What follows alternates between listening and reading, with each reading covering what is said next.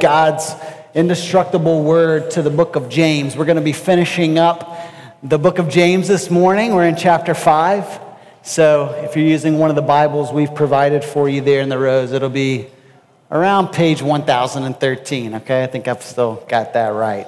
And as you turn there, let me just say, we are a church that values God's word. We believe God has spoken to us, not only in His Son, but through the pages of this book. And so that's why at Redemption Hill, it's our common practice to simply work through books of the Bible. In our sermon series, we don't exclusively go through books of the Bible. In fact, this September, we're going to go through our relationship series, talking about friendship, singleness, dating, marriage, and sex.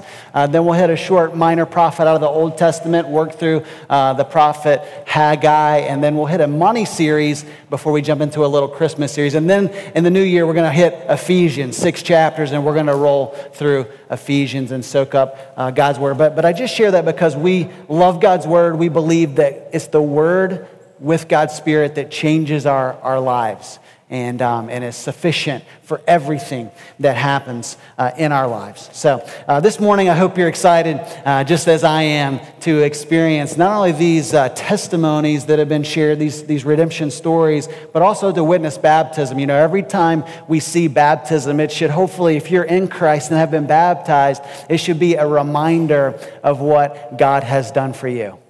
And so what is baptism? Baptism is an outward display of what God has done inside of a person's life.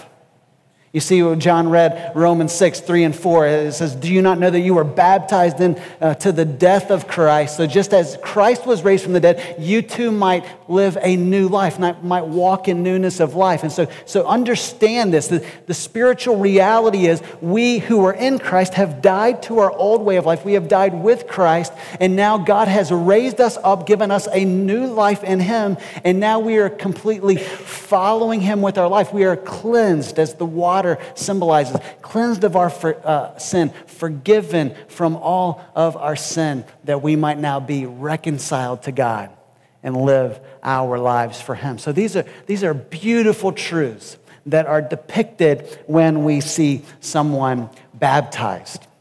Now, it is our hope and prayer that what these 5 people share today and what they portray today in baptism would not just be celebrated on August 17, 2014, but this would be the start of an ongoing celebration where for the next weeks, months, and years, we are continuing to celebrate God's work in their life as they follow Christ with everything they have, right? All day, every day. That's the mantra. That's what we are called to when we say Jesus is Lord of our lives. Now, let me ask you a question. How can this happen?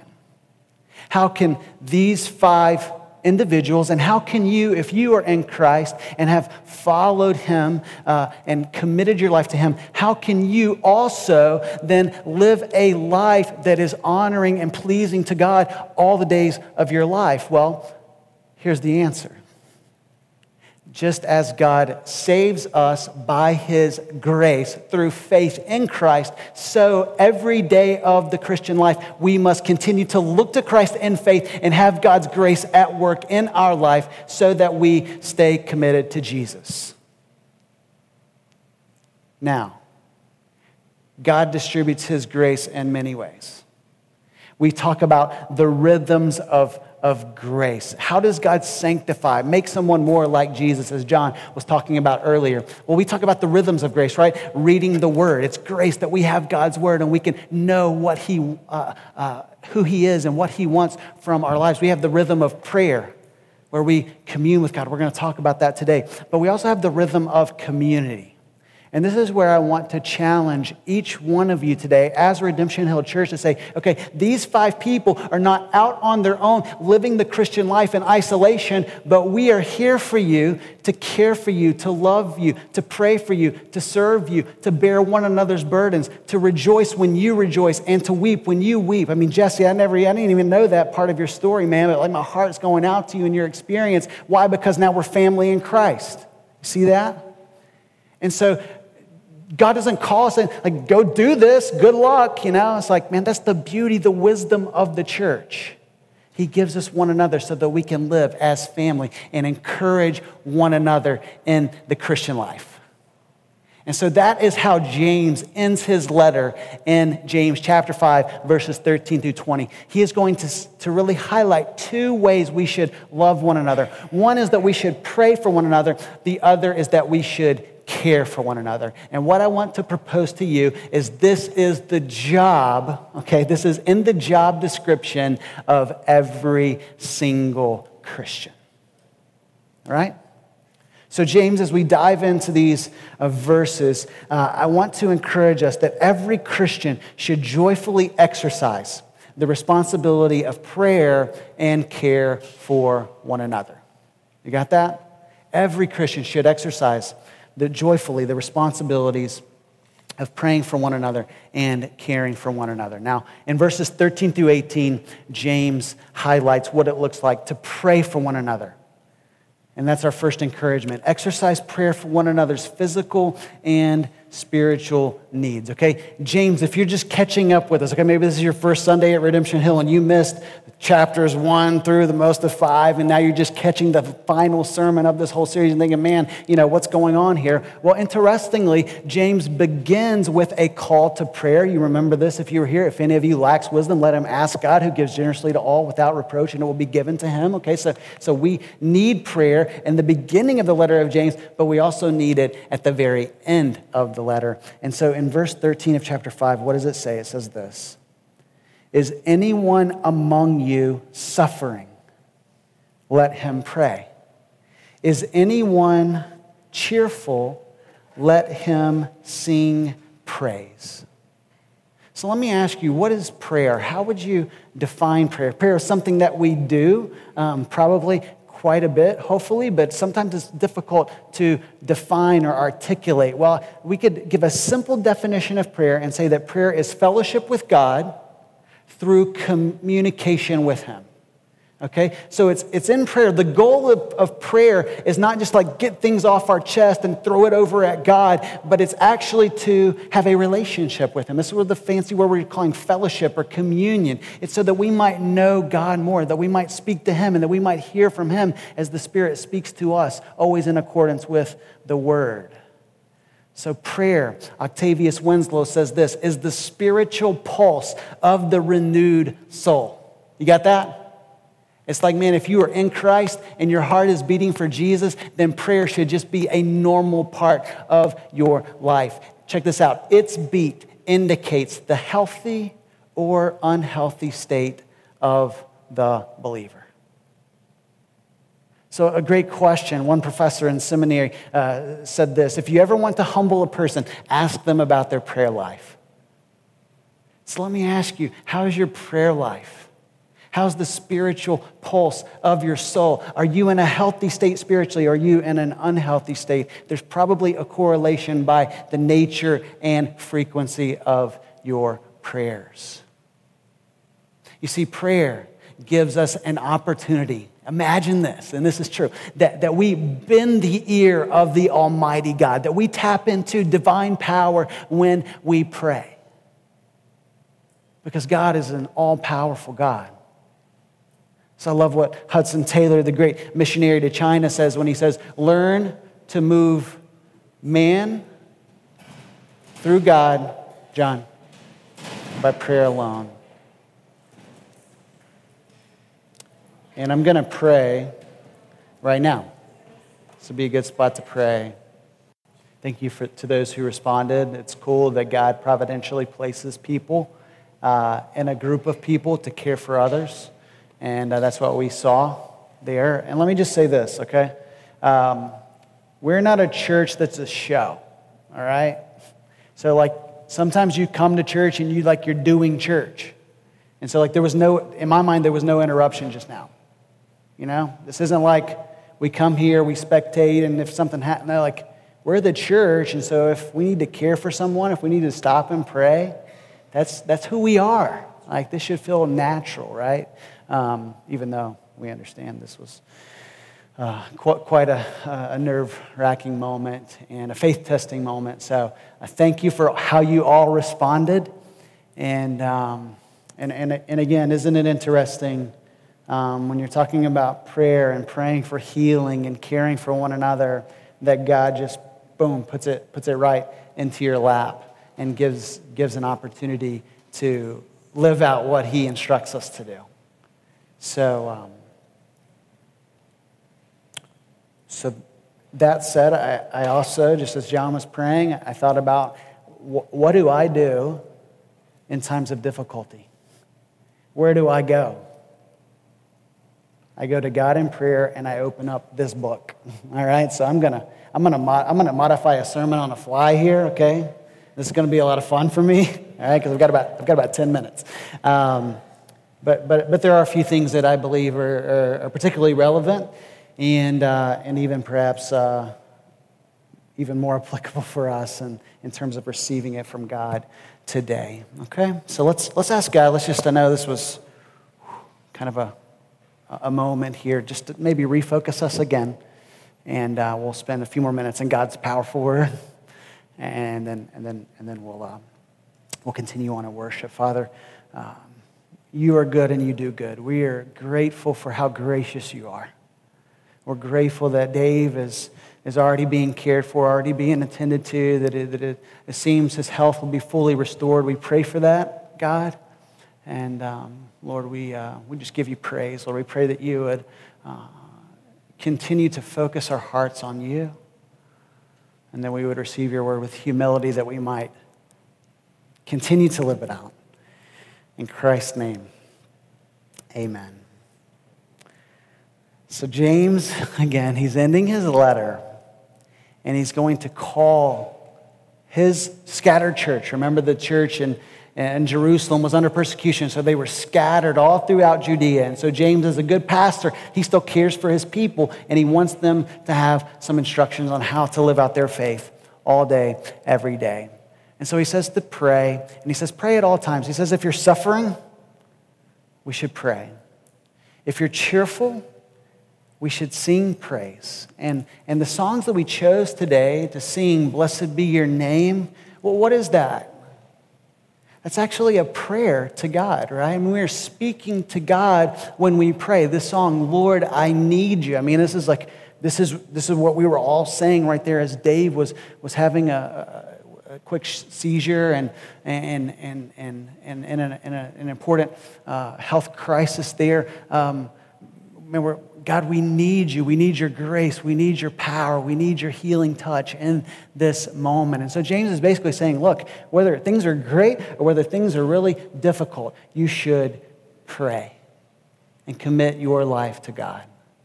And then he goes on in verse 14, and exactly what was put into practice right here as Dave was in this moment of extreme sickness. What did we do? We prayed.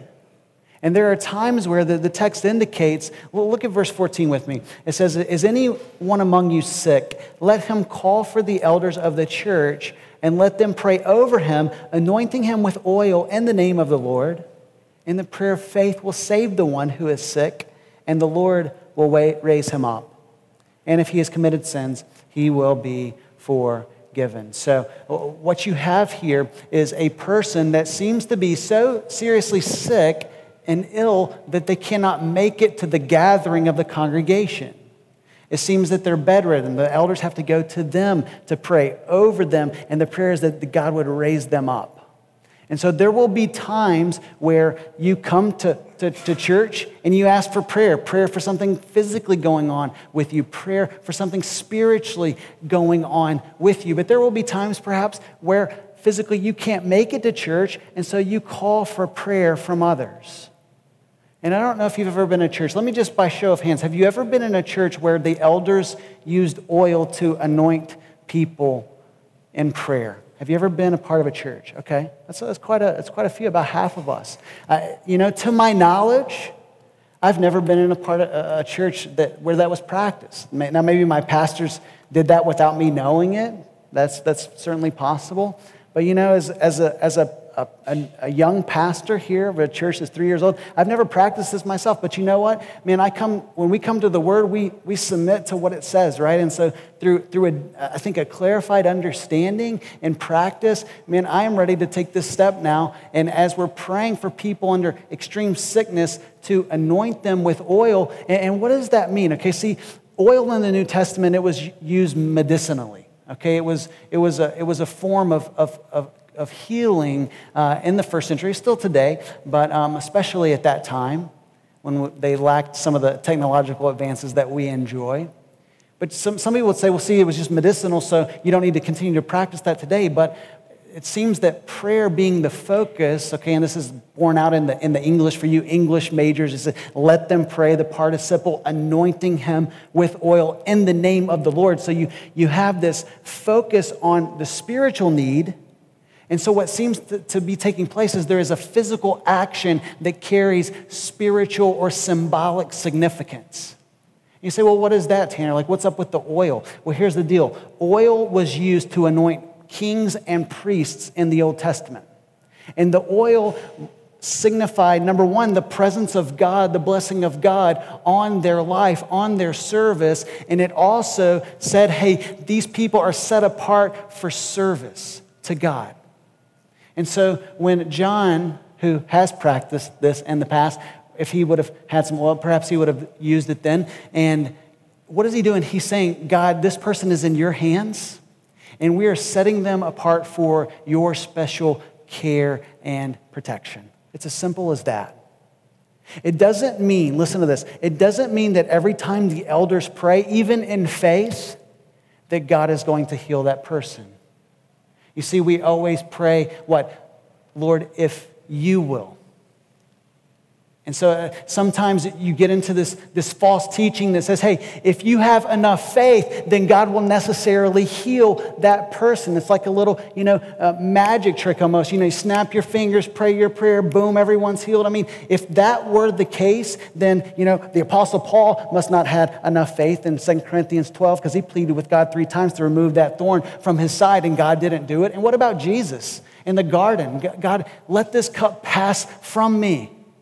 Yet not as I will, but as you will. So listen, if you ever hear someone say, but if you just had more faith, okay, just like, that's bogus, that's ridiculous, don't buy that, because that's not necessarily true at all in terms of what the scriptures say. Yes, we are to pray in faith, and yes, we are to pray because we know God is powerful. We pray for healing, and we pray knowing that God has the power to hear our prayers and to answer our prayers. And you notice that he goes on and he says, look, therefore, it's like as if he zooms out from this specific episode of the elders praying for a sick person, and he says, look, now apply this generally to the congregation. Verse 16, look at it with me again. Therefore, confess your sins to one another and pray for one another that you may be healed. So what's going on here is that you are caring for physical needs, but you're also caring for spiritual needs. If there's something going on, when we get sick, sometimes we really look to God more clearly, and we remember, you know what, man, yeah, I have been deviating from God's will in this area of my life or in that area of my life. And so sickness is not presupposed that the person was in sin and that's why they're sick. There's an if there, okay? So we don't want to jump to that conclusion either. We want to be very careful in how we're reading God's word. And yet at the same time, perhaps there is prayer not only for their physical well-being, but also their spiritual well-being. And so this is where we said, as a church, we want to care not only for one another's physical needs, but also, and more importantly, one another's spiritual needs. Because we can give someone a cup of cold water, and that is really great, that's nice. But to tell someone about Jesus, who is the living water from whom they will never thirst again, to meet their spiritual, eternal needs, that is what is going to last forever. To be alleviated from physical suffering in this life is a great blessing, but how much greater is it to be alleviated from eternal suffering through faith in Jesus Christ? So then James says, you should pray for one another. And I love what Bonhoeffer said. There's a little book, it's on our resource table, called Life Together by Dietrich Bonhoeffer, a German pastor, World War II. He was, some would say, martyred for his faith in Christ. He was killed under the Nazi regime. In this book, Life Together, this is what he says. A Christian fellowship, okay, think church, think Redemption Hill Church, look around, okay? A Christian fellowship, think community groups. We're relaunching our community groups this fall, okay? A Christian fellowship lives and exists by the intercession of its members for one another, or it collapses. I mean, is prayer that vital to us? I love what Bonhoeffer goes on to say. He says, I can no longer condemn or hate a brother for whom I pray, no matter how much trouble he causes me. Right? I mean, we're real people. We're sinful people. We get on each other's nerves from time to time, right? I mean, just, you can, be honest. You might get a bump, from someone sitting next to you, like, oh, me, yeah. But, but when we pray for one another, when we care for one another, when we love one another, it builds us up. Because if we're not really doing that, then Bonhoeffer says we are on the verge of a breakdown, of a collapse. So we're to pray for one another. We're to confess our sins to one another. Not only to God, first and foremost, but also to one another, because that's how we grow to be more healthy as Christians. That's how we incorporate both a prayer and confession to say, you know what, man, I'm struggling with pride in my work. I think a little more of myself than I ought to think. So would you pray for me in my workplace? Or I have a really, challenging, setup, in my school, and my professor, just is doesn't understand. There's no kind of, working with me. And so would you pray for my attitude toward my professor? And the examples could go on and on. And what happens then when we live this kind of a lifestyle where we're praying for one another, whether we're confessing our sins to one another? What does the end of verse 16 says? It says this, that you may be healed. That's the goal. The goal is healing, it's restoration. And some of you may be saying, I pray and I don't see healing. I pray and I don't see spiritual progress. What's the deal? And so James, like a good communicator, is going to say, hey, look at the prophet Elijah. You remember him, 1 Kings 17 and 18? He said he was a man, what does it say in verse 17? With a nature like ours. So in other words, Elijah, this great man of God, prayed and God withheld rain for 3.5 years. Then he prayed again and he gave rain. And some are saying, well, that's Elijah. Of course, man, Elijah has special access to God. And James just refuted that because he said he has a nature like ours. So what makes my prayer, Pastor Tanner, Pastor T, what makes my prayer different than your prayers? That's right. Nothing. Nothing makes Jesus is my access to God. Jesus is your access to God. There is nothing special about me except for Jesus. The prayer of a righteous person is powerful and effective. What makes a person righteous? Jesus, right? So pray, go to God. You have access to Him. Pray with faith. Pray for God to heal physically, spiritually. He has made Himself available to us. So the goal is healing, restoration, which pushes us into verses 19 and 20, which say this: My brothers, if anyone among you wanders from the truth and someone brings him back, let him know that whoever brings back a sinner from his wandering will save his soul from death and will cover a multitude of sin. Now, this may seem to be an abrupt conclusion to the letter of James. But let me propose that this is an entirely appropriate word of exhortation to conclude this letter, because what has James been doing all along? He's saying, look, be steadfast in the faith. Don't be hearers of the word, be doers of the word. Don't be hearers only, be doers of the word.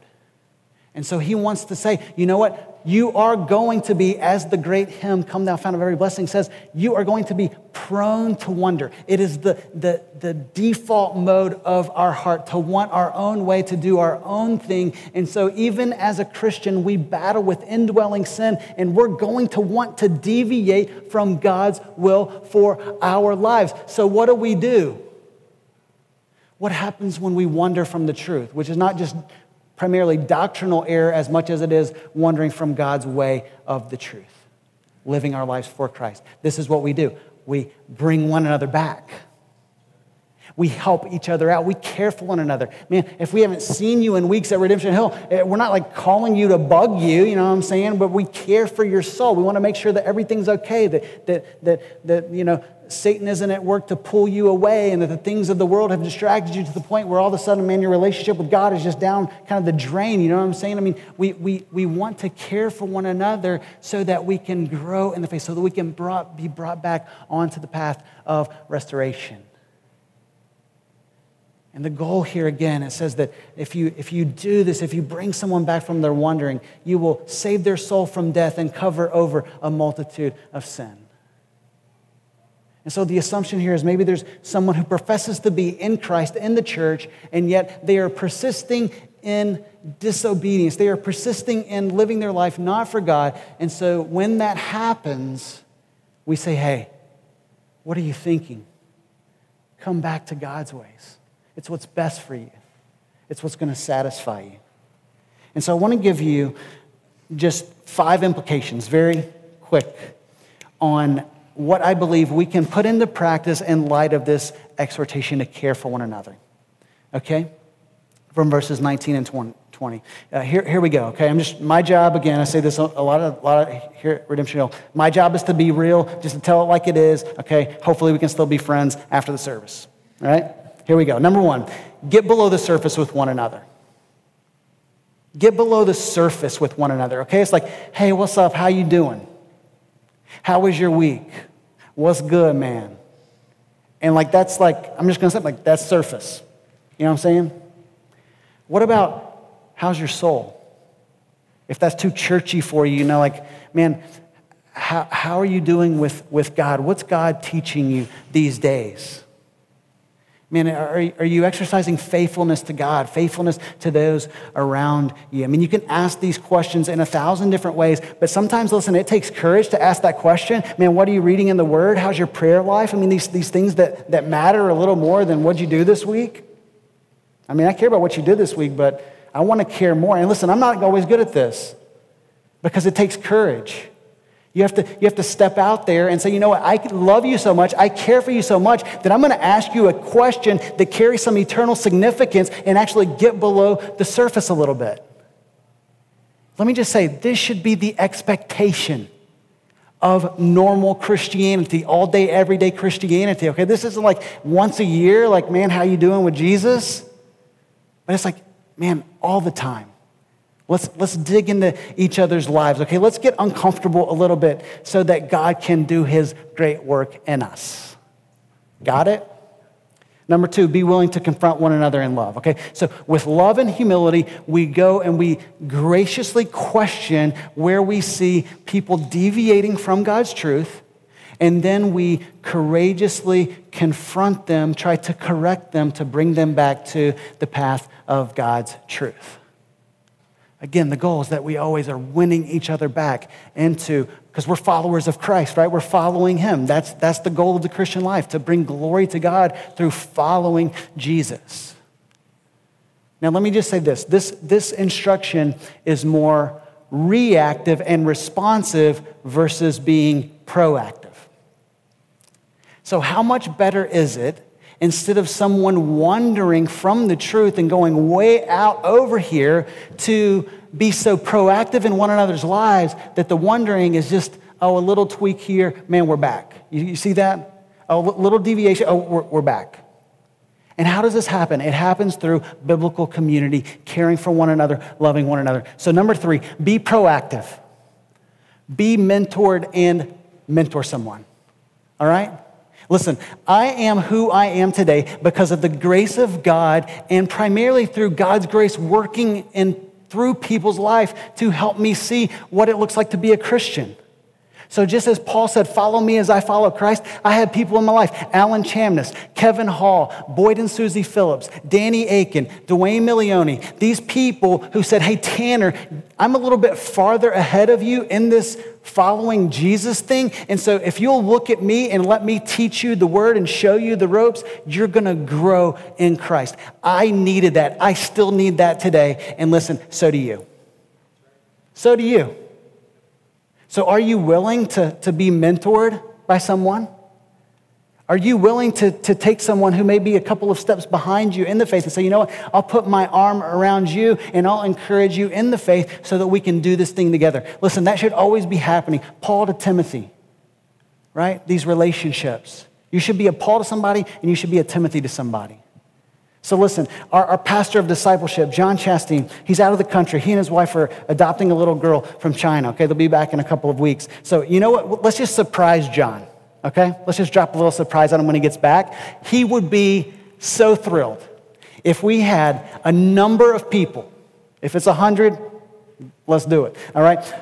Who take this respond card right here and say, you know what? I am interested in being discipled by a mature follower of Christ. I want to be mentored. I want to grow. And some of you might even write down here, you know what? Not only do I want to be mentored, I'm also willing to mentor someone else to help them along in the faith. Some of you may not be ready for that, but others of you are like, yeah, man, I'm in. I want to do that. So could we take that step? Like, go ahead and pull it out. Get your pen, Redemption Hill, click, clack, do your thing, all right? You're going to need that pen, all right? Because the fourth encouragement then is to be proactive and to get involved in a community group, right? Now, Pastor John, we're going to just hammer this the next 3 weeks because this is our philosophy at Redemption Hill, okay? We're not a show. We're not a Sunday morning. Everybody comes and this is all we do, okay? We want to worship on Sundays, and then secondarily, we want to, or maybe even primarily, we want to get together in small groups throughout the week so that we're encouraging one another in the faith to live this out. Everything that we've been talking about, it should be happening in our community group. So, man, I would love to see at least 80% of the people who attend on Sunday in a community group. I mean, my real prayer is 100%, but I'll be, 80s, we're on our way, all right? And so we pursue life together, again, as John so helpfully articulated, so that we can grow together in Christ. Number 5, be proactive and pursue church membership. Okay, so we have a class tonight. This is pretty awesome. We have 27 adults signed up for this Connections class tonight. And Connections class is just an introduction into who we are as a church, what we believe, and how we function as a church. It's also the first step in our membership process. Now, you can come tonight. You're not obligated to join the church as a member, okay? No, we're not going to make you sign in blood, at the end of the class or anything like that. But let me give you a few reasons why church membership matters, okay? It's like you're not going to find a verse in the Bible that says, hey, join this local church. But the implication, okay, if you don't think you should join a local church, please at least have a 30-minute conversation with me and let me convince you that it is a completely biblical idea. All right? Here are a few reasons why, real quick, and I got to shut this thing down. Number 1, we covenant together, okay? So we say, man, I am committed to living my life in this particular kind of way, valuing gospel community and mission, and I need your prayer and I need your accountability, and we're in this thing together to support one another in the journey. So there's a commitment. There's a shared commitment. To where you're not going to worry about, hey, is Tanner going to be here next month going to another church because, the preaching's better. Be probably a pretty easy move around here, okay? So we covenant together. Number 2, this is how we really focus our pastoral care. So who are the elders keeping up with? Who are we praying for? Who are we checking in on, okay? We love every single one of you. All right, if you're here on Sunday, man, we're praying for you. We're hey, where are they? We want to care for everybody, but when it comes to one day when we as pastors stand before God and give an account for the flock that is among us, as it says in Acts 20, in Hebrews 13, how are we supposed to know who that is if people don't say, hey, I'm in? You see that? There was another argument. Boom. All right, so people say I'm in, And so we're saying, then we're in to care for you, to pray for you, to make sure that you are spiritually fed and cared for and protected as followers of Jesus. You got that? All right, and then number 3, raise the stakes of personal commitment. And so what I mean by that, I'm saying as a church family, we are saying, hey, we follow Jesus in this particular kind of way. And so I'm telling you, it would be good for your soul to consider to sign on the dotted line and say, man, I am in with this church family to live out my faith in this kind of a way. Now, I went way longer than 10 minutes. It's like 20. Sorry. But James writes this letter as a pastor who loved his people, and his goal was to what? To see them grow in Christ. To see them faithfully follow Jesus, to see them live out their faith all day, every day. And so that is our prayer for you as pastors of Redemption Hill. So my question for you as we end is, what's your next step? We all have a story, man. We're about to hear 3 more stories of how God is bringing change in people's lives. Hey, what's your next step? Hopefully it's not just, man, I'm going to commit to these things and, community group, check, mentorship, check, church, like all of the above, letter F, you know what I'm saying? But to do this so that, not just so that, yeah, like Pastor Tanner said this and that would be good, but because, man, God loves you. God wants you to glorify him with your life. It's available to us. We just have to put our yes on the table and say, Jesus, whatever you say goes. You are the Lord of my life. Let's pray together. Father, you're sovereign. We're so grateful that you have loved us and have sent your Son to pull us back when we had wandered far from you. So God, for any person who has yet to follow Christ, pray that you would convince them of their need today, that they could say with the words of that song, Lord, I need you. I need you in my life. I need to follow you. And God, for all of us, that we would more wholeheartedly, day by day, moment by moment, give our lives to you in grateful adoration for all of who you are and all that you have done for us in Jesus. We pray this prayer in Christ's name. Amen. All right, I'm going to invite Sal Bayo, Danny